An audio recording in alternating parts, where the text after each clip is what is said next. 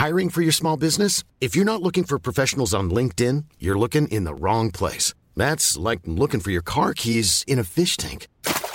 LinkedIn helps you hire professionals you can't find anywhere else, even those who aren't actively searching for a new job but might be open to the perfect role. In a given month, over 70% of LinkedIn users don't even visit other leading job sites. So start looking in the right place. With LinkedIn, you can hire professionals like a professional. Post your free job on linkedin.com/people today. Hi, I'm Daniel, founder of Pretty Litter. Cats and cat owners deserve better than any old-fashioned litter. That's why I teamed up with scientists and veterinarians to create Pretty Litter. Its innovative crystal formula has superior odor control and weighs up to 80% less than clay litter. Pretty Litter even monitors health by changing colors to help detect early signs of potential illness. It's the world's smartest kitty litter. Go to prettylitter.com and use code ACAST for 20% off your first order and a free cat toy. Terms and conditions apply. See site for details.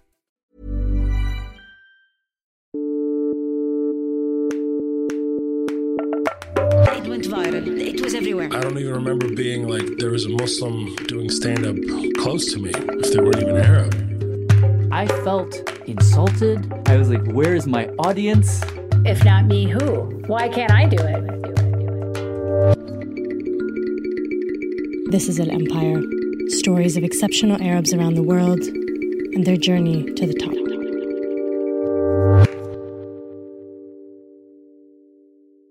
I'm Dana Balut, and this is Al Empire.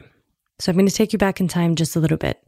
Imagine it's 2020, it's February, and we're all starting to worry about this little thing called COVID-19. And you know how the rest of the story goes. But that's not where our episode starts, actually. And the Grammy goes to... It starts with Billie Eilish. She was huge all over the world back then, still is. And it felt like her song Bad Guy was everywhere. I know you've heard it.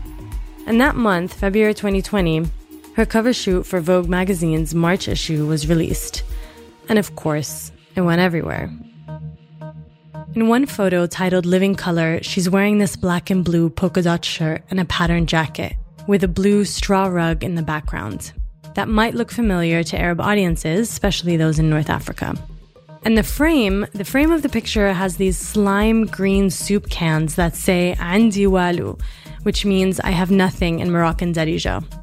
And I remember everyone sharing that picture and thinking, how on earth did Billie Eilish end up in a photo shoot like that? And the answer is this incredible British Moroccan photographer and artist, Hassan Hajjaj. It was the love of photography. It was just something that I sort of loved, looking at magazines and pictures and stuff like that, and then took up the camera and started deciding to take pictures. Hassan Hajjaj is known as the Andy Warhol of Marrakesh. When he was 13, Hassan moved from Morocco to London, where he soon became a jack of all trades. He worked as a club promoter, he ran his own clothing store, he gradually taught himself photography and started his own style that's honestly hard to describe, and you just have to look at it. Colourful, bright, a mix of photography, pop culture and furniture design that shows how people, famous or foreign, are all essentially the same. A collection of work that wants to bring cultures together and which challenges stereotypes.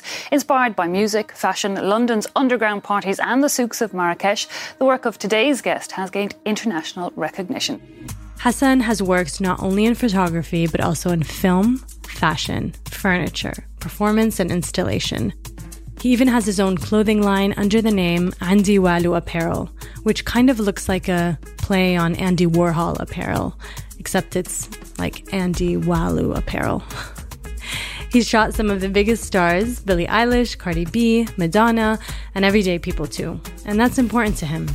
His work expresses his own multicultural identity. But it's relatable, it's fun, it's beautiful, it's colorful. No matter where you come from, it's a joy to experience.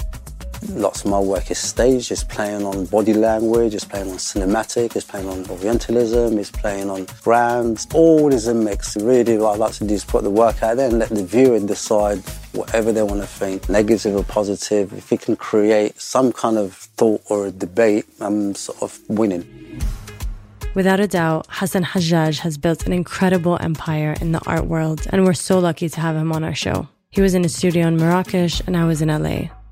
And I really enjoyed this chat, and I hope you do too. So Hassan, I kind of want to start at the very beginning about how you grew up. I know you grew up on one of the coastal towns in Morocco, and I wonder if you could begin with kind of telling me one of your earliest childhood memories, or at least one that you think of when you think of your childhood. Well, so I was born in a place called Larash, which is north of Morocco. It's a small fishing town. It was known for fish. My memory, I would say, probably being barefooted by the sea, because our house then back to the sea, basically, playing football. I suppose when you're a kid, you have that kind of freedom. If even there's problems around you, don't notice them. And why did your family decide to move to London? Purely economy. You know, my dad went there in the 60s. You know, my parents, they can't read and write. In the 60s, it was easy for foreign people to get contracts in the UK to do the horrible jobs. You know, like the sweepers, the bus drivers, the train workers. So if what the British didn't want to do, so you had a lot of people coming from the Caribbean, late 50s, and then, you know, there was a small wave of Moroccan community coming there. So my dad, I think his friend got him a contract, and he went there, I think in 1966. And at that time, their idea was to go to work, save money, come back, buy a piece of land and do well for their family. That was the idea. But all of them got stuck there and started to bring families there. And in London, basically the biggest communities from Larash, because each person was mainly man going there, would bring their cousin, friend. So one would bring 10 would be, you know, 100 would become 1,000, and it continued that way. So they lived in one room, shared the same food, you know, to save money. And then we sort of joined him in 1973. Yeah. And can you tell me more about what your parents did, your father and your mother? My dad worked as a cleaner. I was very proud he worked in a place called Annabelle's, but he was a cleaner. And my mum worked in a cleaner in the kitchen of a hotel. So basically it was horrible to say, it was just horrible jobs. And did you feel that as a kid? Did you feel kind of the troubles of your parents, and did that weigh on you? Yeah, I saw them struggling. I saw them trying to do good for themselves and their kids and family. But, you know, they sort of had to give up so much to do that. You know, there's 7 of us, if I include mum and dad, Allah rahmum. So it was trying to feed them, you know, so it was really, and then trying to come back to Morocco in the summer. They reached their dream, which they bought a piece of land and built, you know, a house. But yeah, it was a different struggle. And so you grew up in quite a big family with many siblings. I wonder, I feel like every sibling always has a reputation in the family. What was your reputation as a kid? Well, I was the oldest one, so I was the black sheep, the breaker of the family, in a sense, to make it easy for my brothers and sisters. So I had to go through a lot, obviously, culture, ways to kind of be moving there as a teenager, trying to adjust there. Then you have this kind of fight between yourself. When you're outside, you're a Londoner. When you're inside at home, you're a Moroccan. It was tough. It was tough for my mum, Allah rahmah, because, you know, I was the first boy starting to go out and, you know, doing some stuff, you know, as a teenager and stuff like that. But yeah, then it made it a little bit easy for my sisters and brothers. It's true. I know it. I'm the youngest. I didn't struggle at all, actually, when it came to going out.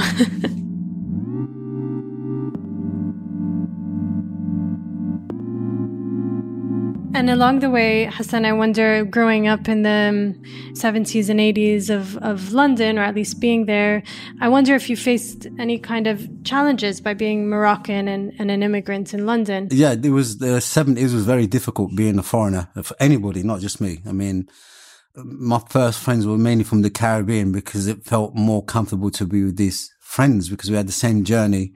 There was different culture. We shared something in common. So we had to stick together to protect each other in a sense, especially like 70s, because 70s was quite racist in your face, or I call it naive racism. Somebody might come and touch your hair because they've never seen your hair like that and, you know, stuff like that, or the colour of skin of somebody. The 80s in London was more like the beginning of the melting pot. That's where really London started to change. So, you know, you have to remember the history of London. You had 50s, 60s, the parents coming with sometime with the babies that grew up in London. Then the first generation was born in the 60s, early 70s. So by the time the 80s, there was people there that felt they're Londoners because they're born there, grew up there, that's all they knew. Even if they're African or Chinese or Indian, this is their home. So for us, it was very difficult to get work. It was very difficult to go to a place to dance or listen to music. So all of a sudden, all my friends started to do things. I was running clubs. So I was putting music for what we want to listen to. My other friend was a chef. He was doing food. Another friend of mine was a fashion designer. One was a filmmaker. And one was a So then we started working together. You know, if I need a camera person, I'll call my friend. If I'm doing a club and I need food, I'll call my friend. So that's when it's become that word, the melting pot in the 80s, is really because of this period of time. It was like, not Britain, I'm talking about London. Do you remember, Hassan, the first time that you thought, I guess that you experienced art or kind of decided to lean towards art a little bit? I mean, it wasn't something planned. It was like a long journey for me to call myself an artist. It was a long journey. I did so many different things in London, kind of creative, but I would never put my name onto it. I did shows. I used to do parties. I mean, I did lots. So that's creative on one side. And then I started, I had a shop that was doing streetwear in 1984 called Rap. And during this period of time, I started meeting lots of people that became friends. So I started assistant styling in fashion, in catwalk shows and magazines. My friend was doing music videos, so I was doing location, casting, food.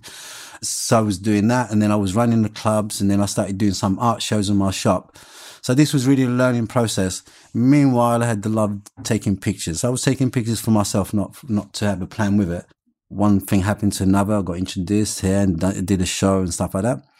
And I think when I did my first show, I remember the gallerist will introduce me to a client at dinner. This is Hassan, the artist. And I would literally turn around and say, Alexander, I'm not an artist, because I didn't feel I was an artist at that point, because I needed to dig deep down to see what I have inside me. And it literally took me 2 or 3 years to feel comfortable with the word artist.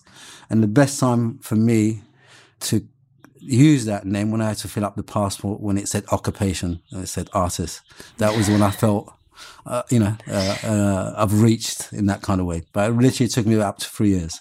Why? Why did it take you so long?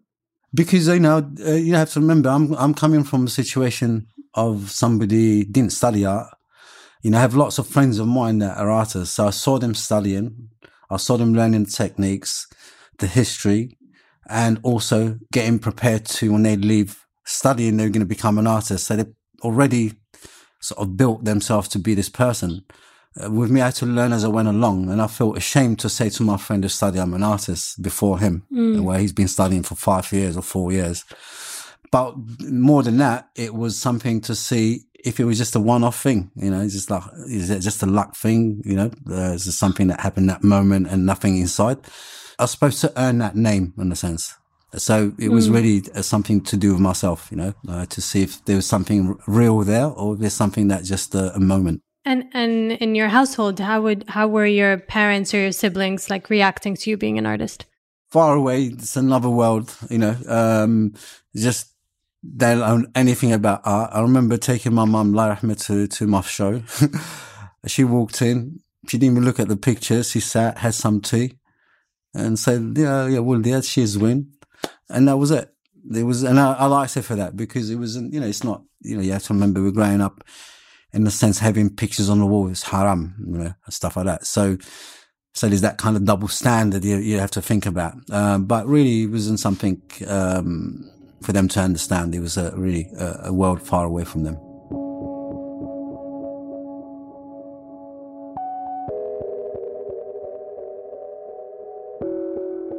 In the 90s, things started to happen: fashion, music, art, sports and stuff like that, where you could see the result of this young, the young generation are benefiting of some of that kind of journey.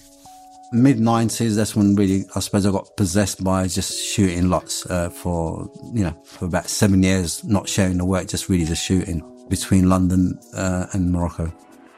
Can you talk a little bit about the evolution of your photography? I often feel like when I look at your photographs, it's very in some ways it's activism and there's messaging around capitalism and branding, and you're constantly saying something, whether it has to do with capitalism or colonialism. And I wonder if you could talk about the evolution and where you've landed kind of today. Well, I think that was probably the journey of what I was living, So there was part of me being a Londoner and part of me being Moroccan.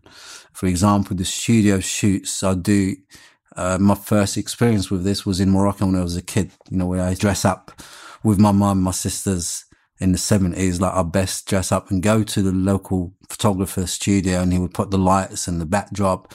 He would have a picture taken, and then you get a postcard size a few days later, and he would send that to my dad in London because he wanted to have a family picture. So it had that impact. So when I decided to do this, I thought, well, anybody could really hang a cloth or something on the wall to take a picture, make it a studio, but what can you say with that? So I really wanted to use my designs, colourful, and play around with the framing to keep that style of photography, but bring it to the new generation and make it contemporary. So that was the challenge I used, and tell a story with it. So, I had all these influences, and that really came out of my work. I grew up talking about capitalism when I had my streetwear. It wasn't even called streetwear, the shop. We were selling counterfeit T-shirts, Chanel No. 5, Gucci. This is like 1988. Or getting jean jacket and sewing, like a brand on the back or something like that.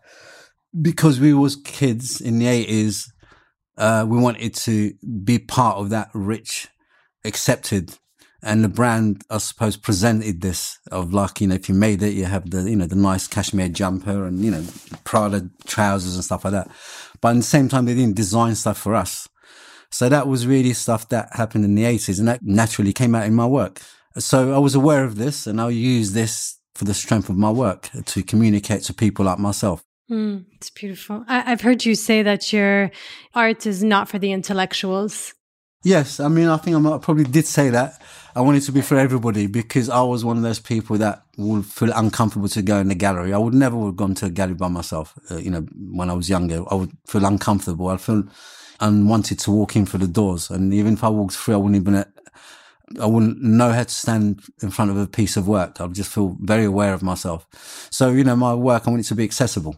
I want the people that look at it could look like somebody they know, a cousin or somebody they know from Brooklyn or, South Africa or Brazil and stuff like that. So the idea was really to communicate another layer of people like myself, using all the experiences growing up, all the racism, stuff like that. So it's really presenting and documenting at the same time.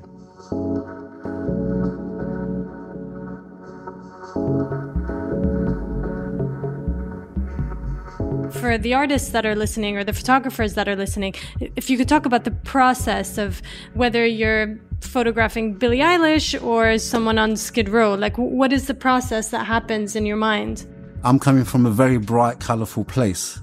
We wear, and if you've been to Morocco, there's no scary. You can wear lime green jumper, you can wear any colour, and it just sort of works, obviously, of the lighting here.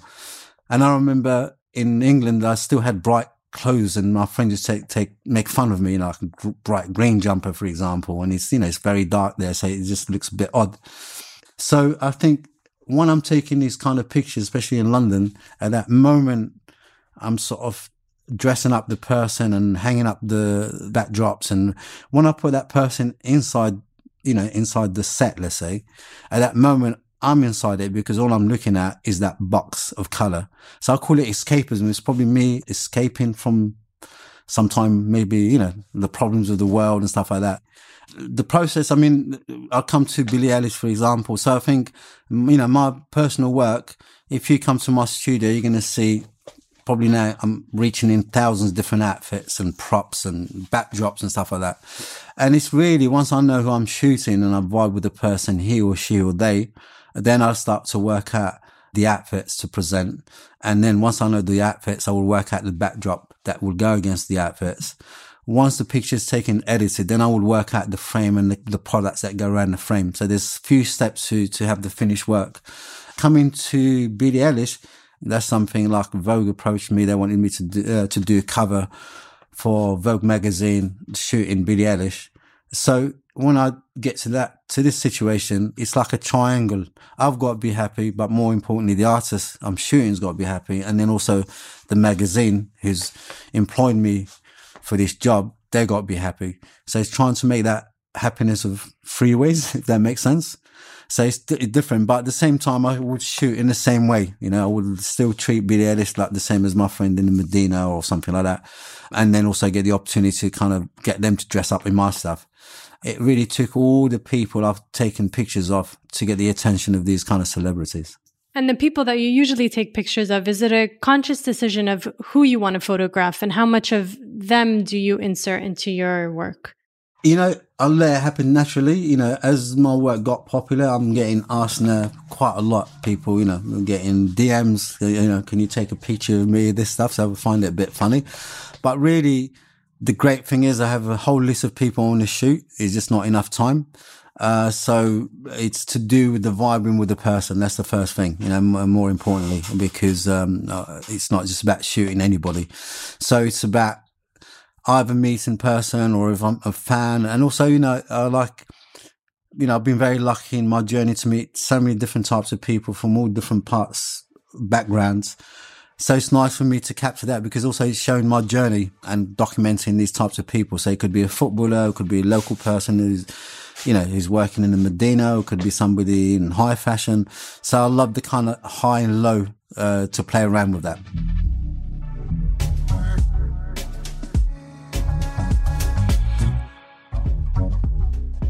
Oftentimes, when it comes to artists, a big conversation is finances and how you go from being sometimes a struggling artist, which is, you know, the cliche of the struggling artist, to someone that actually photographing Cardi B or Billie Eilish. And I think for a lot of the artists listening, maybe you can talk a little bit about your journey with like money, really, because of just being able to make more money or ask for more money or your relationship with money. First thing I would say, because sometimes I get asked some younger generation, how did you make it? How did you become famous? How did you make money?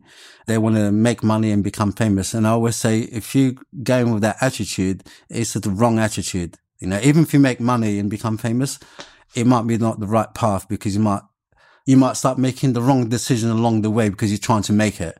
As far as money making, there's thousands, hundreds of thousands or millions of artists around the world surviving on the arts, but we only know maybe the kind of big ones that have big names like the superstars. And there's only a small percentage of those. So if you can manage to survive on it, you're doing very well. And my journey was really, I had to do so many other things while I was taking pictures and investing in myself, you know, by buying the fabric, making stuff, having stuff ready. But also I had to take on other jobs. You know, I've been lucky where I can maybe design t-shirts and earn a bit of money with that. I've started to do commissions the last few years. That's really helped me out to kind of survive because you might have a moment having a show and make decent money, but then you might not have anything for like 6, 7, 9 months. And you have to learn how to save that money to kind of, to bridge it to the next gig, let's say. So I always call it, you have to be a hustler. When I say a hustler, you have to hustle the art game. And to do that, you really have to be prepared not to do everything, but to kind of go off, invest in your art, but you might have to do some other work on the side.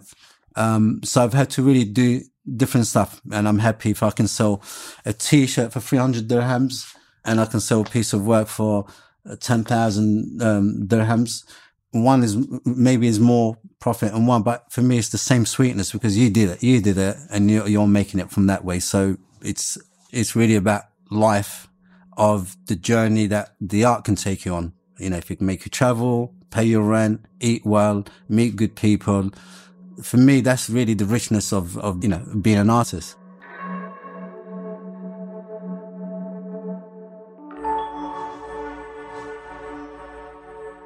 So wrapping up a little bit, is there anything that you haven't done yet that you would like to explore or something that you're looking forward to? No, really, just to be able to take time out and go on my archives, you know. I was just shoot a lot and I never go and look at it. So that's one of the ideas I would love to do. As far as work, I mean, I'll do so many different things. I'm experimenting with film. One day I'm designing, one day I'm shooting. some odd day differs, which I've been really lucky. I think I always imagine if I was just like doing photography, I might get bored, to be honest with you. I've had so much more than what I could have dreamt for, in a sense, you know. I've never expected any of this stuff that's happened to me, in a sense, along the journey.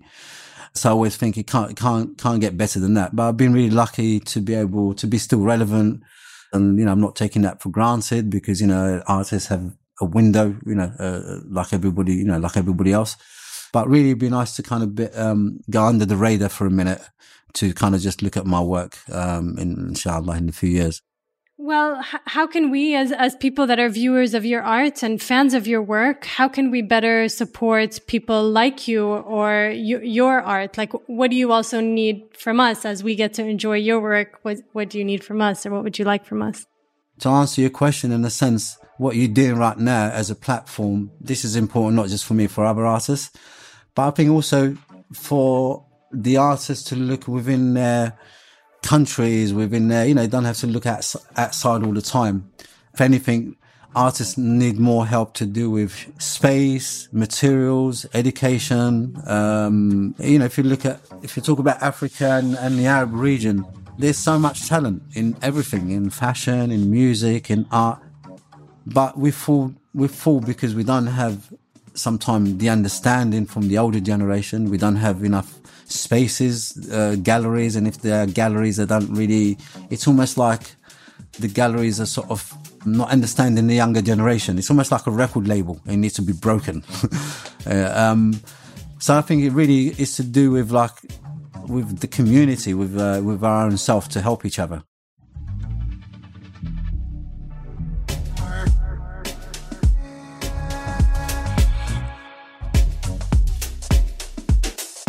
Thank you to Hassan Hajjaj for speaking to us on this episode. Please do yourself a favor and check out Hassan's Instagram page at @HassanHajjaj_Larache, LARACHE. Make sure to also visit his public studio in Marrakesh if you're around, and his store in London. And keep an eye out for whenever his next pieces go viral. And they will.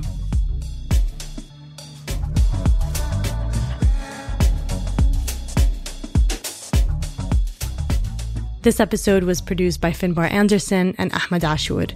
It was edited by me, Dana Balutz, and Alex Atack, with research and fact-checking by Dina Sabri. Sound design by Yusuf Duazu. A special thanks to Soul DXB for connecting us with Hassan as he hosted the 2022 edition of their festival. And if you'd like to watch this full uncut video interview with Hassan or any of our amazing guests from this season of Al Empire, just head to YouTube. We're doing that now. And search Al Empire or follow our socials for more at Kerning Cultures. We'll be back next week with a new episode. We hope you enjoyed this one. Take care. Be kind. Bye.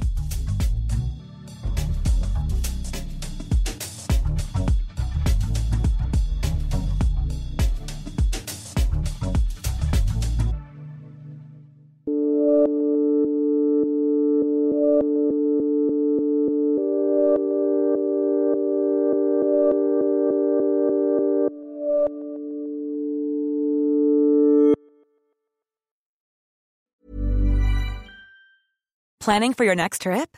Elevate your travel style with Quince. Quince has all the jet-setting essentials you'll want for your next getaway, like European linen, premium luggage options, buttery soft Italian leather bags, and so much more. And is all priced at 50 to 80% less than similar brands. Plus, Quince only works with factories that use safe and ethical manufacturing practices. Pack your bags with high-quality essentials you'll be wearing for vacations to come with Quince. Go to quince.com/pack for free shipping and 365-day returns. Planning for your next trip? Elevate your travel style with Quince. Quince has all the jet-setting essentials you'll want for your next getaway, like European linen, premium luggage options, buttery soft Italian leather bags, and so much more. And is all priced at 50 to 80% less than similar brands. Plus, Quince only works with factories that use safe and ethical manufacturing practices. Pack your bags with high-quality essentials you'll be wearing for vacations to come with Quince. Go to quince.com/pack for free shipping and 365-day returns.